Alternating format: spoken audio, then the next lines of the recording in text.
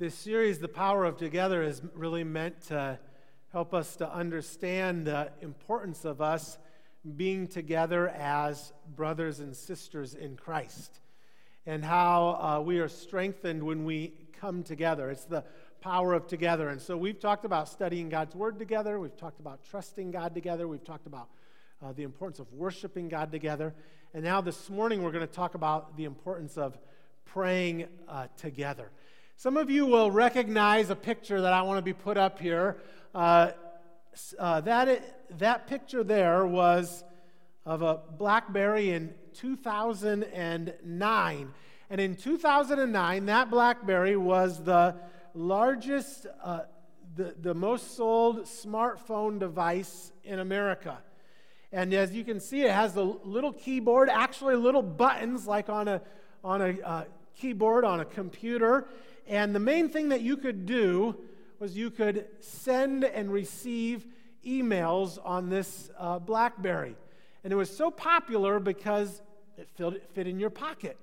And so this little device would fit in your pocket, and you could basically do email on it. And in 2009, BlackBerry accounted for nearly half of the U.S. Smartphone market. But in 2014, its market share had plummeted to less than 1%. In 5 years, it had gone from 50% to less than 1%. Now, how did they fall so badly in such a short amount of time? Well, it's because the executives at BlackBerry did not understand what people wanted in a smartphone. The executives thought that the iPhone and all that it could offer was too much and that it would never catch on. The iPhone was basically a computer in your pocket, and they said, no, people will never want to push on their screen. They actually want buttons, like on a computer. And they don't want all this other stuff. All they want to do is be able to check their email. And so it was a huge misunderstanding of what people wanted that caused them to miss a golden opportunity.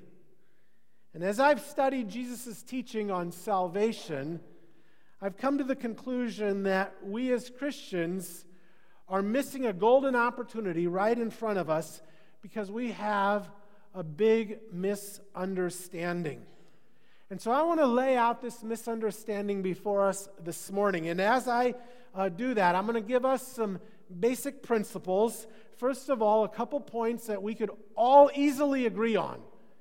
And then the third point is the big misunderstanding that is keeping us from our golden opportunity. Now, all three of these points have to do with salvation and forgiveness and sin and being released from Satan's camp and brought into the family of God. Point number one is this, that only God can forgive sins and save people. That's an obvious one, right? We would all readily agree to that.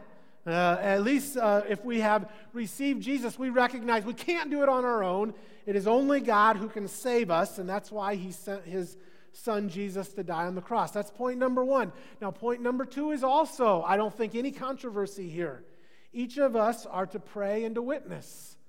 We're to pray for those that don't know Jesus and share the gospel with them. And God loves to hear those prayers and answer those prayers. That's point number two. I think, again, no controversy here, no misunderstanding so far. Now, here's point three. This is where I want us to focus on this morning, because here I think is our misunderstanding that is leading to us to missing our golden opportunity. Point number three is that we together are to be instruments of binding and loosing spiritual forces. Now that's a big one, and you might even read that and think, I have no idea what that means, and that's okay. That's what this sermon is about, because we don't understand that. That's our problem. That's like why we may not be experiencing all that God has for us. We're like BlackBerry executives that don't understand the time that we're living in, and so we miss out on the opportunities that are before us. And so we're going to talk about what are these spiritual forces, and how are they bound, and how are they loosed, and how are we instruments in that process. Now, I recognize we're going to dive into some deeper water today than maybe we are used to going on Sunday morning. We're going to get into some stuff, and I recognize not all of this is easily understood. And so my prayer is that God would be our teacher and that God would give us understanding. But I really believe that if we are able to grasp this, we are going to be excited about what God has to show us. This is our golden opportunity. Now, this idea of binding and loosing is most clearly taught about in Matthew 18, and I'm going to read verses 18 through 20, and I'll just make a couple observations as we go. Matthew 18, starting in verse 18. These are Jesus' words. Truly I tell you, whatever you bind on earth will be bound in heaven, and whatever you loose on earth will be loosed in heaven. So he's saying this is your responsibility. He's speaking to the disciples, followers of Jesus, and he's offering a great weighty word, a weighty teaching. He says, whatever you do on earth, that's exactly what will be done in heaven. Like this is the weightiness of the responsibility that I'm trying to impress upon us today. That this is our task. We bind and we loose, and whatever is done on earth will then be done in heaven.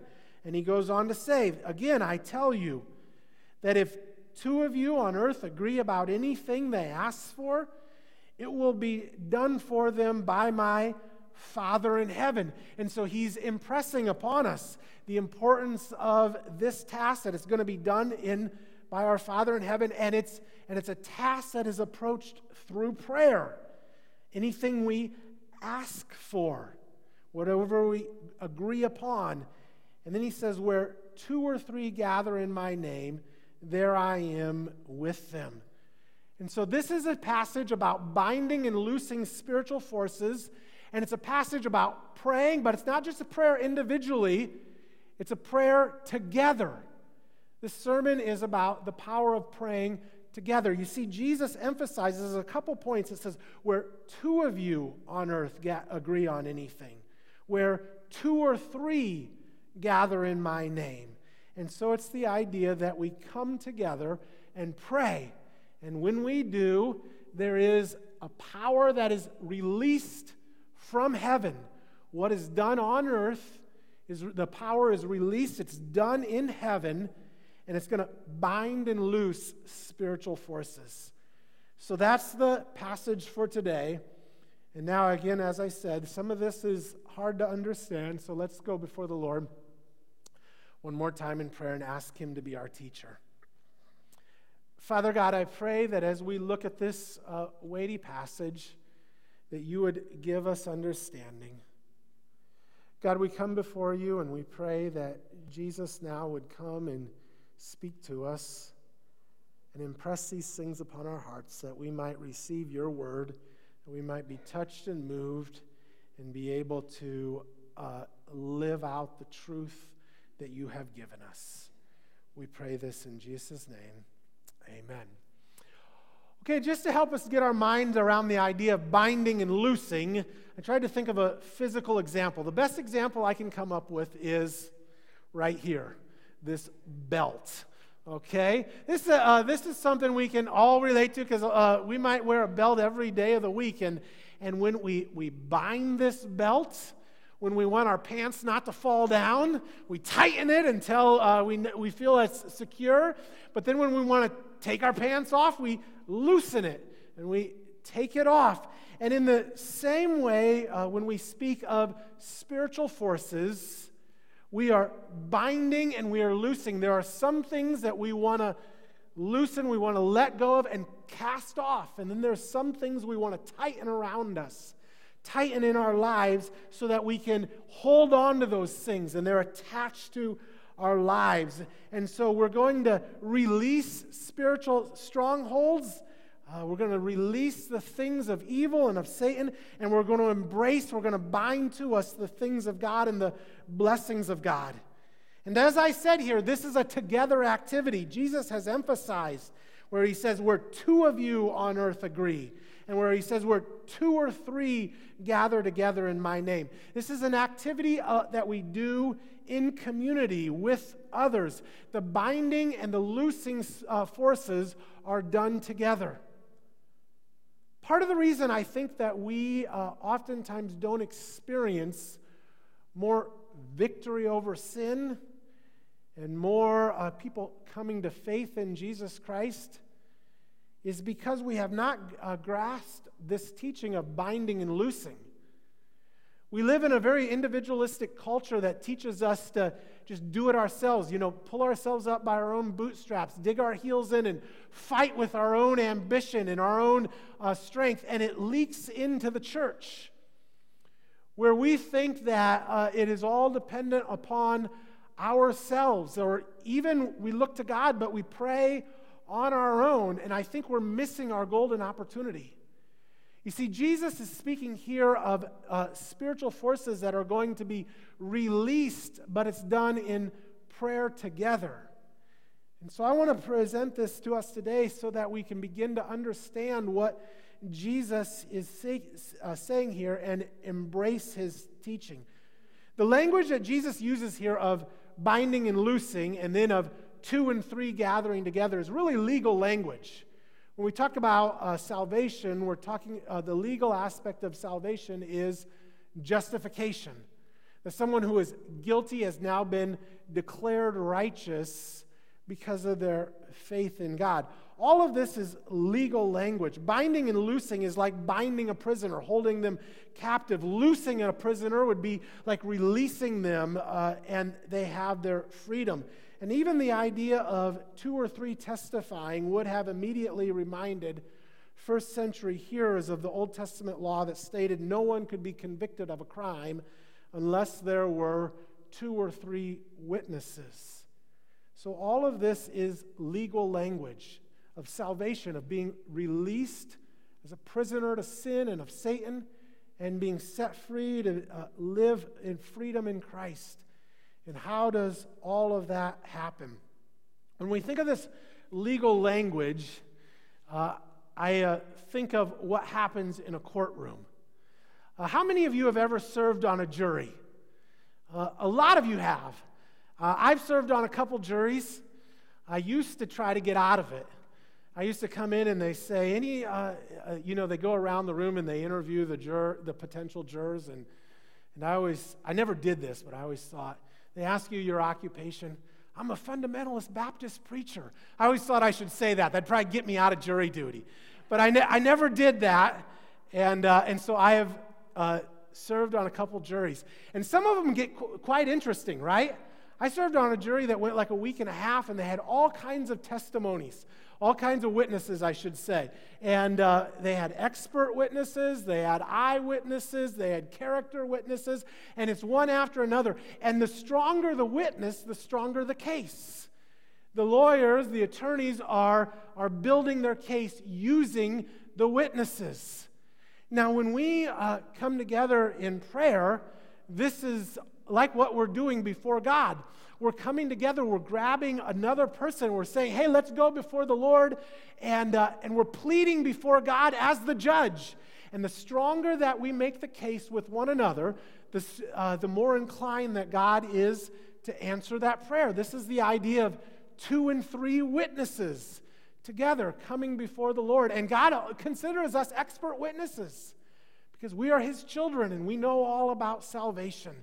And so we come before him with boldness, speaking with authority. Now, I've gone to court for another reason, too. And I went to court because I tried to get out of a crime that I had committed. Okay, now, before you get too excited, it wasn't anything major. It was a traffic ticket, but I honestly thought I was innocent. I got pulled over because I didn't get in the turn lane soon enough. And this cop, he was way back. There's no way. I still think I'm innocent. I still get ticked off about it when I think about it. But I was so convinced that I was innocent, I went to the court and I was going to defend myself.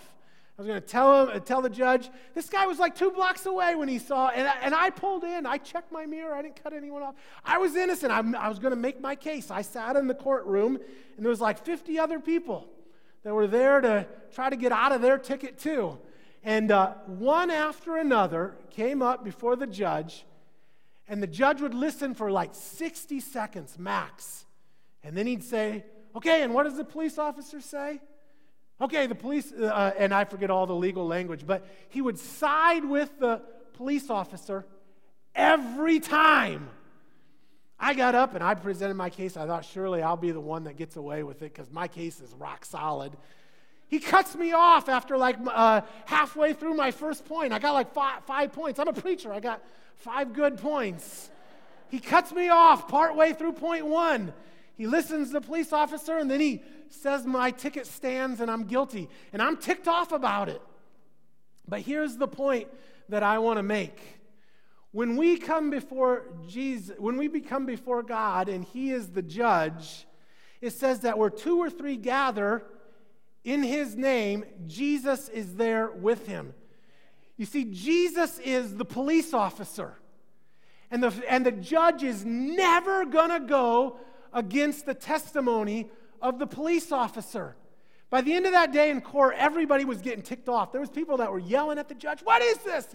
You don't ever side with anyone else but the law enforcement. And that's the case with God. He never will side against His Son. And this is what gives us such power to go before the Lord in prayer, because we come together 2 or 3, and Jesus joins in with us. He's the star witness. And Jesus will make the case, agreeing with us in our behalf. He comes before the Father, and He begins to intercede for whatever we are praying for. And God sides with His Son every single time. You see, there is power in praying together. This is what we are talking about here. Now, in the verses just preceding, these verses are on binding and loosing. Jesus goes through a teaching that if you've been in church, you might have heard about before. It's the idea of church discipline. That's what we oftentimes call it. It says if you catch a brother or a sister in sin, go first to them privately and confront them, and hopefully that in itself will lead the brother or the sister to repent and turn to God. Now, if you do that and they do not repent individually, then take 2 or 3 others with you. There's the idea of witnesses again. It strengthens our case. And if they still refuse to repent, then bring them before the whole church. And I'm not going to get into all of that in detail, but I do want to just look at verse 17. But if they still refuse to listen, tell it to the church. And if they refuse to listen even to the church, treat them as you would a pagan or a tax collector. Okay, here's, like I said, I don't want to get into this in too much detail. Here's the point I'm trying to make is, in context, when this verse is given about binding and loosing, what it's talking about is judgment in terms of who's in and who's out of the family of God. He says if a person refuses to repent, treat them as a pagan or a tax collector. Treat them as if they are not in the family of God, like they're an outsider.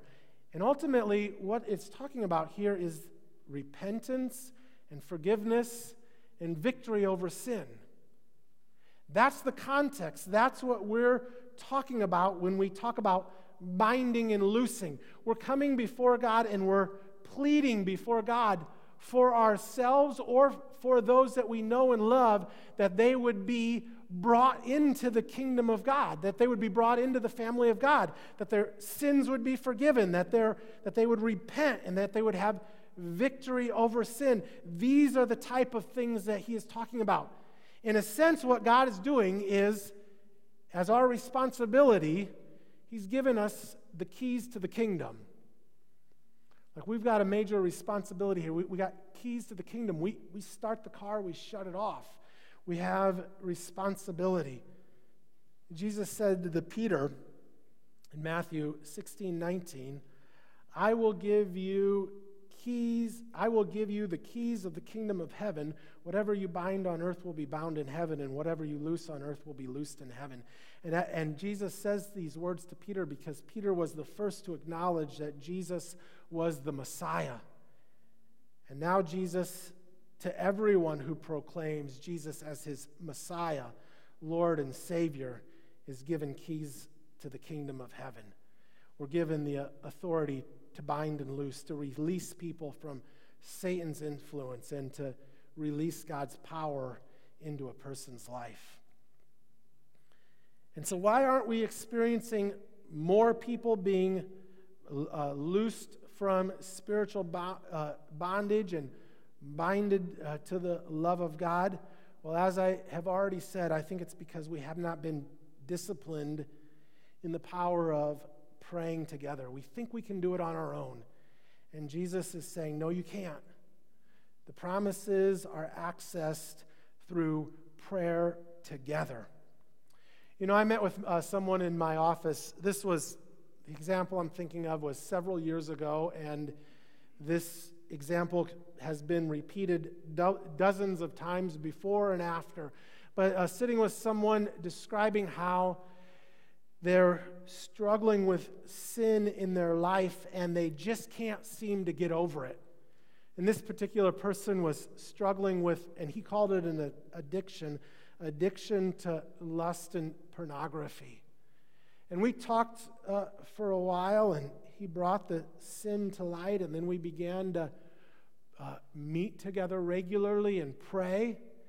And I can say that today this brother in the faith has had tremendous amount of victory over the sin. As any addict would, the first thing you do in an AA meeting is you say, I'm so-and-so and I'm an alcoholic. We're never completely over addiction, but this person has tremendous victory. And why? It was because they were able to come together, and the two of us together began to pray, and he has victory. And so I think of that as a type of bondage that has been broken. You know, we're going out on Thursday nights to seek to evangelize and to invite people to come to church because we believe in the power of together. And some homes that we knock on, you can just almost sense a good spirit when you knock on the home. Have you ever done that? You approach a home and you're just like, wow. And you get a sense it's God's spirit. And there's been times where we've knocked on homes and we find the person there that's living there is a follower of Jesus, and there's a wonderful spirit. But then there's also times where we've knocked on homes and it's the exact opposite feeling. There's a sense of heaviness and darkness and weightiness in that place. And you get a sense that there is a spiritual bondage, that Satan has a stronghold, a foothold in that home. And so as we leave the home, we pray together, but we know that really the power comes when that person joins in the prayer. But there are many kinds of spiritual bondage that we could be talking about here. In fact, I want to just list 7 on the screen, and I'll run through these rapid fire. But I think this is helpful for us. The first is unbelief. There's a bondage to unbelief. There are some that we know, and maybe we're even in that camp ourselves, where we just can't believe, like something is holding us back that needs to be released. We think of those that are not in the family of God, that are not saved. They're bound by their unbelief. Then we think of sinful addictions, and we've talked about that. It's like that habitual temptation, and sin just has a hold on our lives, and we can't be released of it. That's a spiritual bondage, a sinful addiction. Then there is the influence. Then there is the devil's influence. That's a bondage, kind of like what I talk about in the homes, that there is influence. Those that are not believers can be demon-possessed, but even those that are believers can be influenced by Satan. And Satan's got a foothold that needs to be loosed. Then there's the idea of idolatry. That's another kind of spiritual bondage. It's different than the sinful addictions. Idolatry, an idol can be in and of itself a good thing, like family and hobbies and work, and like Dawson's involved in sports. I see so many parents that have youth sports as an idol, but it becomes a problem. All these good things become a problem when they begin to take a hold of our hearts, in which we will serve them over serving someone else. It's a bondage. It's a hold on our hearts. Persistent guilt. The feeling of guilt over sin that you've confessed so many times, but you just don't feel the forgiveness of it. It's like it's got a hold on your heart or your mind. It's persistent guilt that we need to be released of. And then there is harbored unforgiveness. And sometimes we hang on to unforgiveness, where we just won't release forgiveness towards another person. And we refuse to forgive, and it gets a grip on us until it can destroy that relationship with the person. And then the last one I'll mention I call identity theft, where you're bound to a false way of thinking about yourself. You think of yourself as ugly or stupid, or you can't do something, and you fill in the blank. But the truth is you're loved and you're a child of God, but somehow this false way of thinking has got a hold on your heart or your mind. You got to be released of that. Now, none of these things on this list are easy. In fact, all of them are huge and overwhelming. But in my experience, sometimes the tiniest of knots are the ones that are hardest to get rid of. How many of you have ever got a knot in your necklace or your wife's necklace? I mean, I'm talking about the little necklaces that are like razor thin, and somehow it gets twisted up and you get a knot in that necklace. And I will get that necklace in the palm of my hand. I'm just trying to break that knot free, and it's so frustrating. You're like, come on, release. And you pick at it, and you pull at it, and you push on it, and eventually, hopefully, you make a little way, and the knot begins to loosen, and eventually it can be released. Well, spiritual knots are like that. They can get so tight, and it can be so frustrating sometimes. We pick at it and we push at it and we pray about it and we keep going. But here's the point. We have to keep working at it. Little increments at a time, having those hard conversations, because again, we can't keep this to ourselves, that eventually lead to those powerful prayers. And that's when the little knots that are actually big knots begin to be unraveled.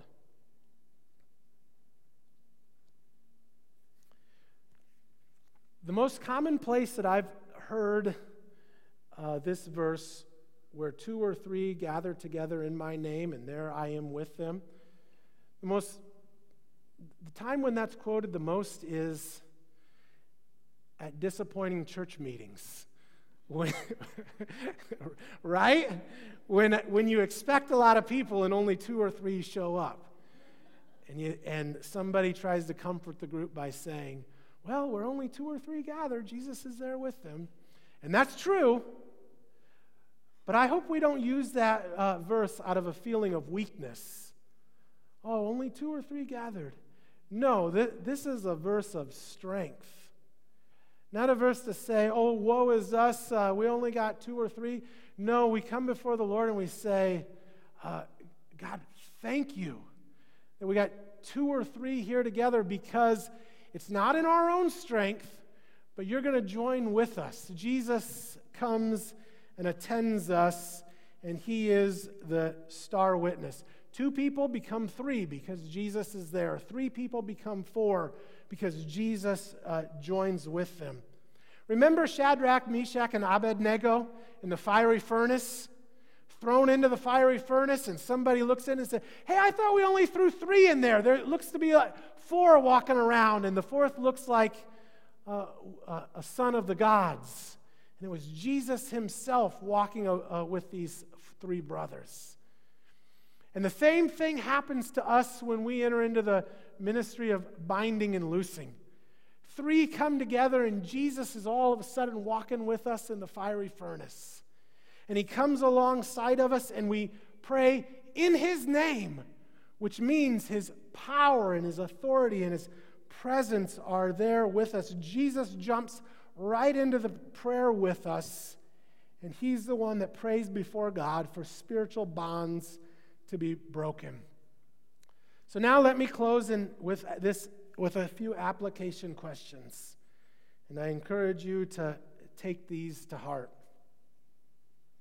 Are you stuck in some sort of spiritual bondage? Like there's something that you're wrestling with that you just can't break free of. Our challenge from Jesus is to pray with another person. And the promise is verse 19. Truly I tell that if 2 of you on earth agree about anything they ask for, it will be done for them by my Father in heaven. Question number 2, is someone you know that you want to be saved, bound by their unbelief and in Satan's grasp? Again, the charge from Jesus is to pray with another person about it. And the promise is, again, truly I tell you that if 2 of you on earth agree about anything they ask for, it will be done for them by my Father in heaven. And then lastly, do you or someone you know, are they held back spiritually, bound by guilt or by identity theft? And the charge is to pray with another person. And the promise is, again, truly I tell you that if 2 of you on earth agree about anything they ask, it will be done for them by my Father in heaven. Like these spiritual knots are difficult. They're like little knots on a necklace, but never underestimate the promise of this passage, that binding and loosing spiritual knots and spiritual bondage really can be made loose when we pray together in Jesus' name, together in Jesus' name, in his presence, power, and authority. You see, this is the power of praying together. Okay, I have one more application for today's message, and that is that starting next week, we're going to have a new ministry in the church. Starting next week, every Sunday, we are going to have 3 or 4 individuals or couples at the front of the church at the end of the service. They'll come and stand before us at the end of the sermon, and they'll be available during the last song and then for the first 10 minutes after the service concludes. And these individuals are going to be called prayer counselors. And so every Sunday, you can come and receive prayer with these 1 or 2 people. And you know, if you pray with that person, you got 2. If you pray with that couple, you got 3. And all of a sudden, you qualify for Jesus' presence with you. And so this is a wonderful opportunity.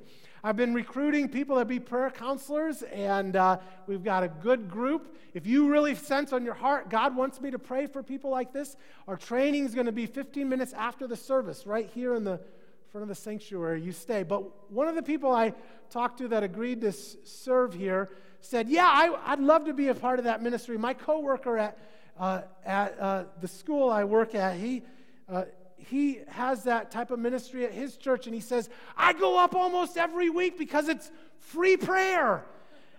And that's how I want us to think about this. What an opportunity.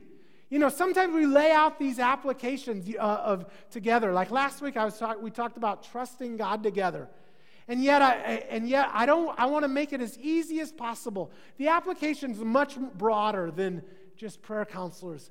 But at least this is as easy of an application as possible. Every week you got somebody you know who wants to pray with you and wants to trust God with you. And so I encourage you, come forward. I know this is a little bit outside of the comfort zone of our church. In fact, there may be Sundays where nobody comes forward. But I just want to challenge us. We need to be more vulnerable. We need to be willing to admit when we need prayer. We need to come forward, and some weeks you maybe come forward and say, I just need you to pray for me, and the person will be like, what do you want me to pray for? I don't know. I just sense God wants me to come and receive prayer. And they would love just to pour out all of God's blessings upon you and your family. And so I think this is an important ministry of the church, and I hope that this begins to form us to be able to pray together regularly, and that it is a blessing for us that we can be released. It's a ministry of binding and loosing, where 2 or 3 come together in Jesus' name. So this concludes the series, The Power of Together. And I hope that as we have talked about these things, that we've been encouraged to value and to love our brothers and sisters more. Because we really can't do it on our own. Like, we can try, and many forsake the gathering together. And I just encourage us to break out of that and to recognize God's given us a wonderful gift in the church and in the family of God, and to love the power of being together. So let's just be willing to love each other and to be vulnerable, and especially when you feel like you're struggling. That's the time to lean in.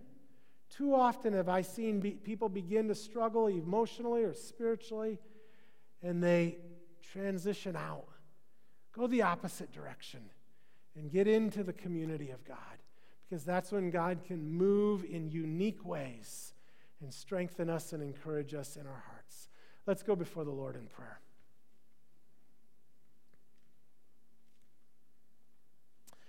Father God, we thank you for the promise of this passage, the promise of binding and loosing.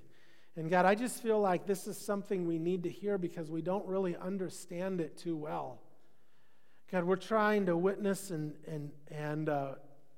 pray for our unsaved family members and friends, and we're trying to do it just on our own.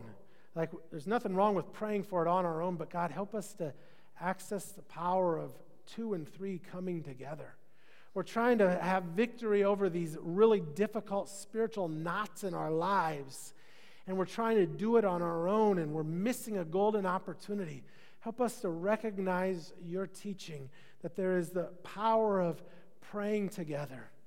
And so, God, help us to lean into this opportunity, this responsibility, that we might experience more of your power and authority and presence in our lives.